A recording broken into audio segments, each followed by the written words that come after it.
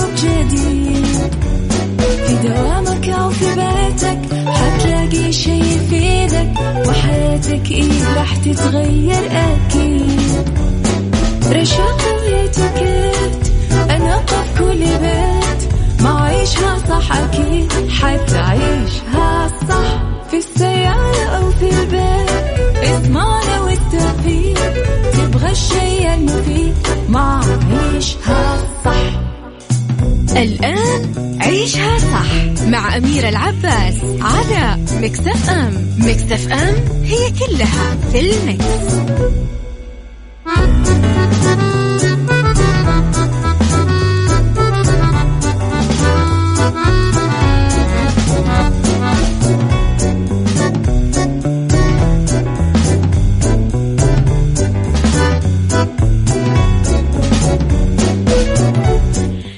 يسعد لي صباحكم، يا أهلا وسهلا فيكم على إذاعة ميكس اف ام في عيشها صح من الأحد للخميس من 10 الصباح إلى 1 الظهر كل يوم، ولمدة 3 ساعات على التوالي دايما نكون فيها معاكم من وراء المايك والكنترول. أنا أميرة العباس. ساعتنا الأولى أخبار غريبة وطريفة من حول العالم، ساعتنا الثانية نتكلم فيها على قضية رأي عام، وساعتنا الثالثة فقراتنا اللي تحبونها ومتعودين عليها. لما نشتاق الأحد دايما نقول له كيفك أنت. عيشها صح مع أميرة العباس على ميكس اف ام. ميكس اف ام هي كلها في الميكس.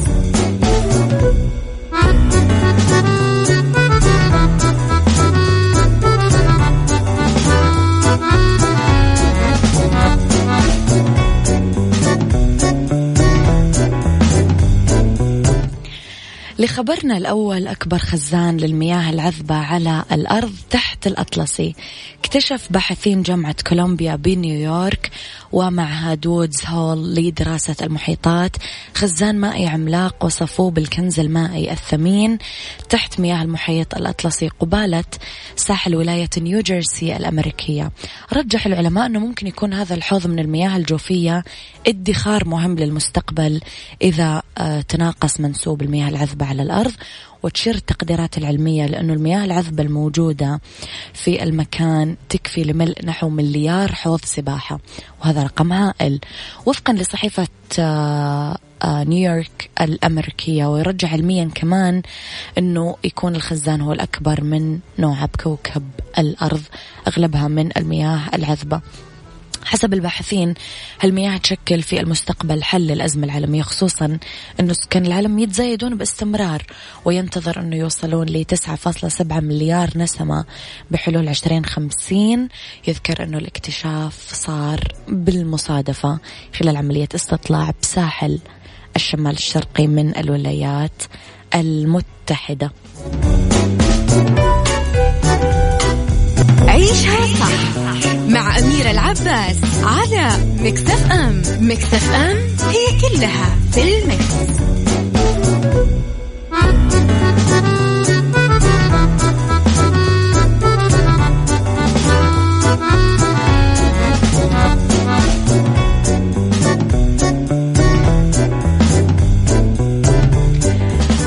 تحياتي لكم مرة جديدة. دراسة في ألمانيا تجاوب هل ممكن تكون الساونا بديلة الرياضة؟ تصنف حمامات الساونا أنها واحد من أهم أنواع العلاجات النفسية والجسدية ولها فوائد كثيرة، حتى أنه بعض الدراسات أشارت أنه الساونا تعادل الرياضة. بدراسة ألمانية حديثة عملها علماء رياضة في جامعة ألمانية بالتعاون مع مركز برلين الطبي، جاء أنه مستويات ضغط الدم ومعدلات ضربات القلب للناس اللي يستخدمون الساونا مطابقة تماما للرياضيين الهواة اللي يمارسون الرياضة لفترة قصيرة أو متوسطة. أشار علماء آخرين أنه جلسات الساونا ما تساهم بإنقاص الوزن لأنها ما تحتوي على نشاط عضلي.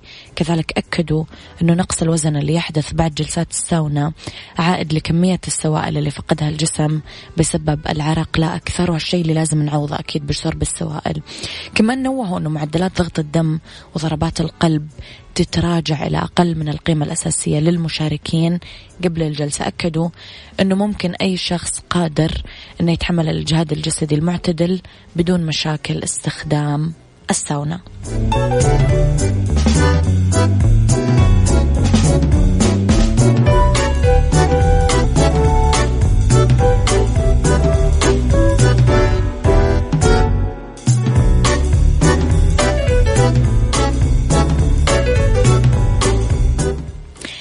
إلى الفنان المصري الجميل أحمد السقا ويفاجئ جمهوره بالعنكبوت.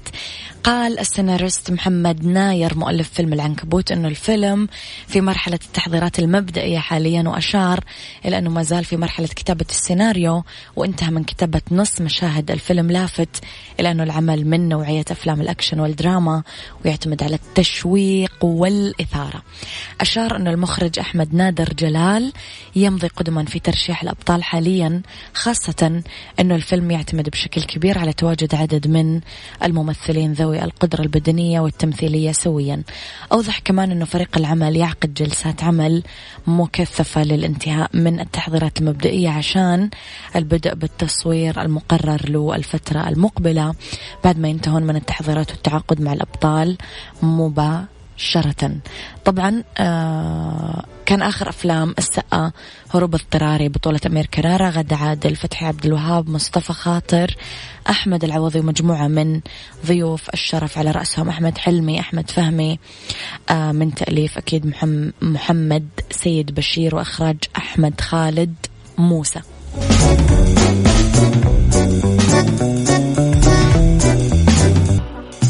الآن عيشها صح مع أميرة العباس على ميكس اف ام. ميكس اف ام هي كلها في الميكس. يسعد لي صباحكم، يا هلا وسهلا فيكم مجددا على برنامج أكيد عيشها صح على إذاعة ميكس اف ام. أوكي، في برنامج عيشها صح على إذاعة ميكس اف ام. اختلاف الرأي في هالساعة لا يفسد لي الودي قضية، لولا اختلاف الأذواق لبارة السلع. توضع مواضيعنا يوميا على الطاولة بعيوبها ومزاياها، بسلبياتها وإيجابياتها، سيئاتها وحسناتها. تكونون أنتم الحكم الأول والأخير بالحلقة. وبنهاية الحلقة نحاول أننا نصل لحل العقدة ولمربط الفرس. على رقم الواتساب 0548811700 تقدرون دايما تكتبوا لي تعليقاتكم وآراءكم وتعقيباتكم على مواضيعنا على @mixfm راديو، تويتر، سناب شات، انستغرام، فيسبوك. تقدرون دايما تعلقون أكيد على كل التفاصيل. عيشها صح مع أميرة العباس على ميكس اف ام. ميكس اف ام هي كلها في الميكس.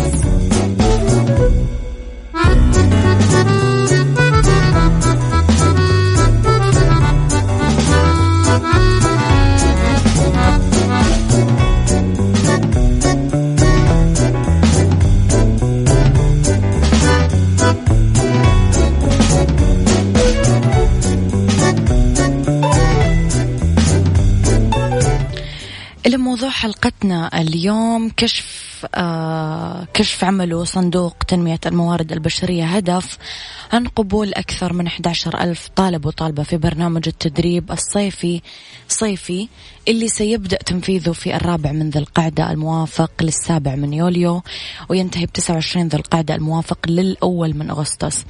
لفت هدف إلى مشاركة 1401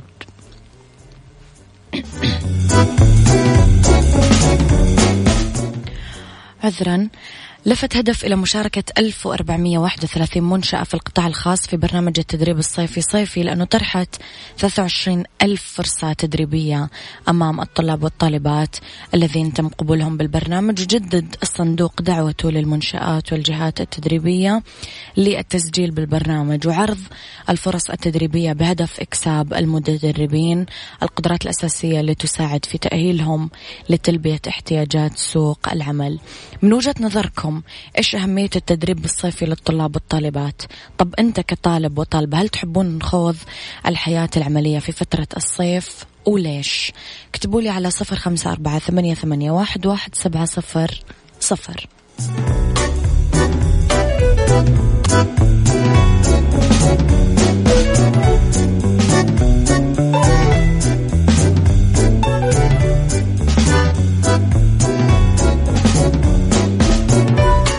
نعود أنا وياكم لموضوعنا، موضوع التدريب الصيفي اللي عملته هدف اللي اسمه صيفي.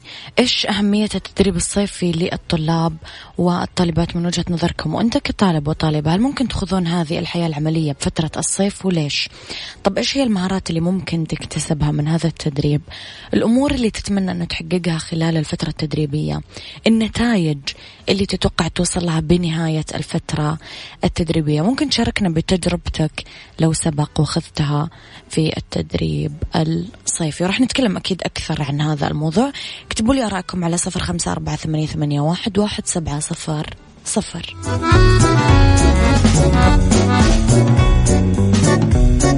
عيشها صح مع أميرة العباس على ميكس اف ام. ميكس اف ام هي كلها في الميكس.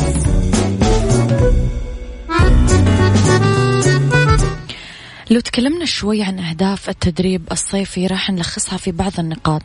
أول شيء راح نقول أن كثير يكسب الطلاب المتدربين كافة الاتجاهات السلوكية اللي لازم يتصف فيها المختصين في مجالاتهم عشان يتحقق لهم النجاح بالمهنة اللي يحبون يتعلمونها. كمان يمنح الطلاب المتدربين فرصة عشان يترجمون مختلف المفاهيم النظرية والمعارف اللي اكتسبوها خلال المرحلة الدراسية إلى جملة من الممارسات التطبيقية والعملية على أرض الواقع. كمان اكساب الطلاب المتدربين كل المهارات الفنية اللازمة للعمل الميداني. نروح لمساعدة الطلبة المتدربين على اكتساب قيم وأخلاقيات المهنة، هذا كله من خلال الانخراط في الممارسات الميدانية وتنمية الذات المهنية. نروح لخضوع الطلاب لعادات العمل المهني كي يستفيدوا منها في مجال عملهم بالمستقبل. منح الطلاب المتدربين القدرات والمهارات المختلفة والضرورية لتنفيذ عملية التسجيل وفق الأصول الفنية. منح الطلاب كمان خبرات ميدانية أساسية مربوطة بعمليات الممارسات المهنية، مثل الخبرات هذه خلينا نقول تشخيص، دراسة، علاج، تقويم. إتاحة فرصة للطلاب المتدربين لاكتساب الخبرات، المعارف، المهارات، العمل الجماعي. كمان المختصين في مجالات المهن الأخرى يبدأون يتعلمون كيف لازم يشتغلون مع بعض. رأيكم في الموضوع اكتبوا لي على 0548811700.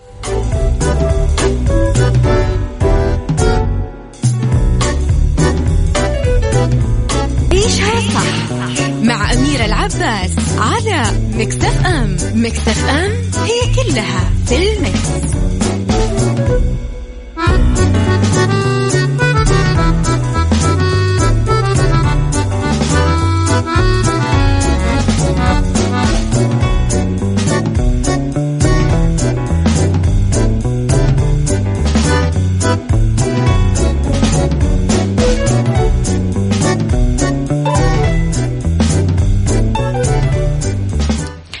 بداية تحياتي للصحفي والناقد الجميل تركي المطيري. يسعد صباحك يا صديقي ودام نبض قلمك الراقي. كيف ممكن تتحقق الاستفادة القصوى من فرصة التدريب الصيفي؟ واحد، نحرص على أننا نظهر ونتعامل بصورة احترافية عشان تنعكس صورة كويسة عننا. ممكن نواجه بعض الأعباء الإدارية والتنسيقية، لازم نحرص على تقبلها ونحسن التعامل معها. كمان من الجميل أنه نبادر ونعمل ونتعلم بحماس، ما نحس بالحرج إذا حابين نسأل سؤال. بنفس الوقت لازم نختار الوقت الصحيح وأسلوب مناسب. نحرص أننا نكتسب مهارات تفيدنا في أي جهة ممكن نعمل فيها مستقبلا. نحرص كمان على اكتساب العلاقات بالعمل، ونحافظ أكيد على حدود الأدب.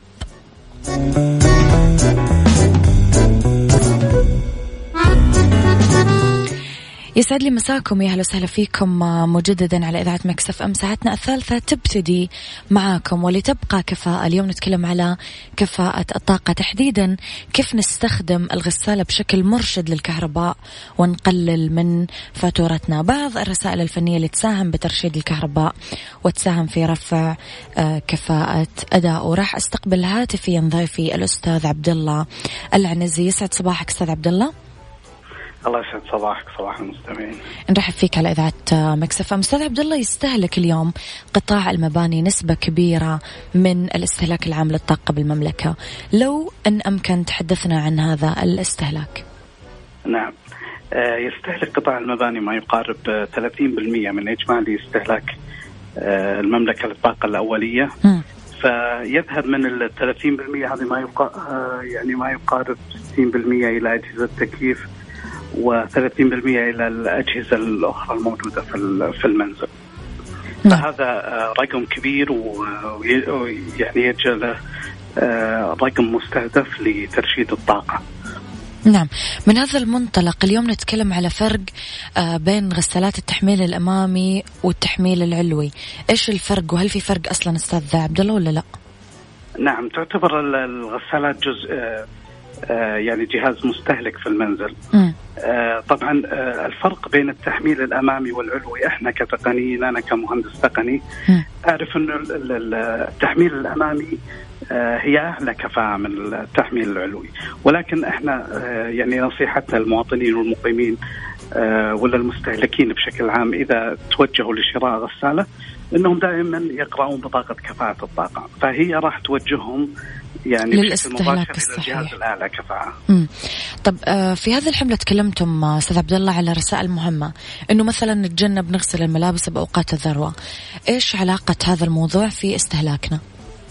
نعم، يعني احنا أوقات الذروة نفضل أنه نجعلها الأجهزة الأخرى تشتغل. مثلا الظهر ما أغسل ملابس الظهر لأنه راح يأثر على الاستهلاك العام للمبنى. فدائما نتجنب أوقات الذروة ونشغل الغسالة في الأوقات اللي ما يكون فيها المكيف، يعني يكون الجو مناسب ومو كل مكيفات البيت شغالة. يعني يكون استخدامنا لباقي الأجهزة في المنزل أقل. أي نعم. نعم. تطبيق تأكد أستاذ عبد الله كلمنا عنه، كيف نقدر كمان نتأكد من صحة بطاقة كفاءة الطاقة للمنتج؟ نعم، تطبيق تأكد هو يعني نشر في قبل سنتين تقريبا.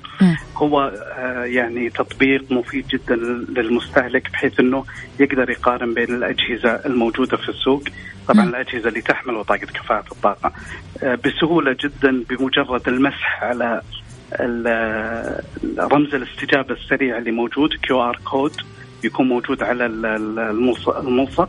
بمجرد المسح عليه تظهر بيانات المنتج الأصلية اللي تجي من نظام التسجيل في الهيئة السعودية للمواصفات والمقاييس. فهذه البيانات ما تكون مغلوطة أبدا. فبمجرد ما أني أشوف بيانات المنتج أقدر أختار المنتج الأعلى كفاءة، وإذا ما ظهر لي بيانات فإنه هذه البطاقة تكون يعني مزورة، وهذا نادرا ما يحصل. فيوجد فيه بلاغ تجاري بحيث أن المستهلك يقدر يبلغ على إذا ظهر له بيانات غير الموجودة على البطاقة، يقدر يبلغ بشكل سريع وسهل جدا. ختاما أستاذ عبد الله، هل في نصائح عامة تمكن المستهلك أنه يقلل من استهلاكه للغسالات في المنزل؟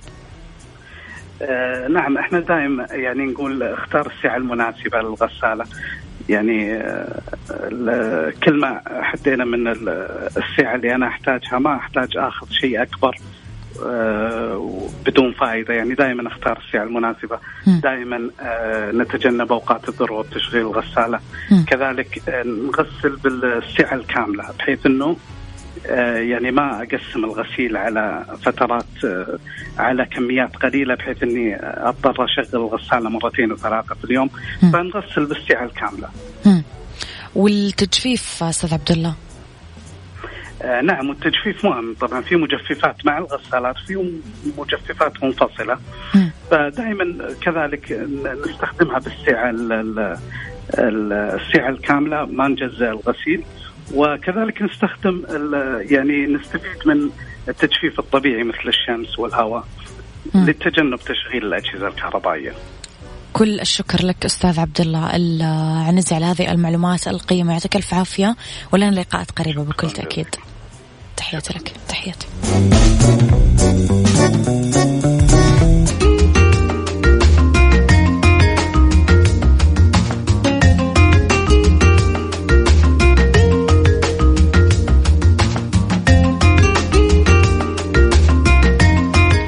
لأنه بالدنيا صحتك، أسباب القولون العصبي وطريقة الأكل الملائمة. متلازمة القولون العصبي اضطراب بالجهاز الهضمي، يسبب آلام بالبطن والتعب المزمن والصداع النصفي، انخفاض ضغط الدم، انخفاض مستوى السكر. وفقا للبيانات المتوافرة نسبة 15% من السكان عندهم أعراض القولون العصبي. أسباب الإصابة بمتلازمة القولون العصبي للأسف غير معروفة إلى حد كبير، لكن ببعض الحالات تكون الإصابة ناتجة عن التهاب بكتيري في الجهاز الهضمي. بعض الحالات تكون الإصابة مرتبطة بعدم توازن البيئة النباتية المعوية. وفي إجماع حول نظرية تقول أنه وجبات الطعام بشكل عام والإجهاد من العوامل اللي تعمل آلام معوية عند الأشخاص اللي عندهم هذا الاضطراب. بداية لازم نعدل النظام الغذائي لتنظيم عملية الهضم، نروح لنظام غذائي صحي، نتجنب الأطعمة المقلية، لفائف، أقراص، دجاج مقلي، كالماري مقلي وغيرها من المقالي، لحوم حمراء، دواجن، أسماك دهنية كثير، أطعمة متبلة بهارات وخاصة تحديدا الفلفل الحار، السوفت درينكس أو المشروبات الغازية. كمان دائما نفضل المشروبات الخالية من الكافيين. قللوا الإجهاد، مصادر الإجهاد في الحياة دائما تدهور صحتنا الجسدية العقلية، لازم نسيطر ونضبط ونقلل الإجهاد، لأنه هالشيء كثير يساعد على تلطيف الهضم ويحسن نوعية حياتنا ونشاطنا البدني. اليوغا، المديتيشن أو التأمل، العلاج بالتدليك، أساليب التنفس، كل هذه استراتيجيات رائعة لمحاربة الإجهاد، وثبت أنه الرياضة تقلل أيضا الإمساك. الأكل بأوقات متكررة وببطء وبساعات محددة. في حالة تتهيج القولون يفضل أنه ناكل بساعات منتظمة كل 3 أو 4 ساعات وبكميات أقل بكل مرة. بالإضافة لهذا كله ينمضغ الطعام كويس عشان يساعد على تحسين الهضم ونتمتع بمزايا مذاق الطعام. وأخيرا عشان نمنع ابتلاع الهواء والانتفاخات الناتجة نتجنب مضغ العلكة ونشرب السوائل بواسطة السترو أو القشة أو المصاصة. ديكور مع أميرة العباس في عيشها صح على ميكس اف ام. ميكس اف ام it's all in the mix. لو أنتم من الناس اللي عندكم مكاتب في بيتكم اسمعوا هذه الفقرة بكل حرص.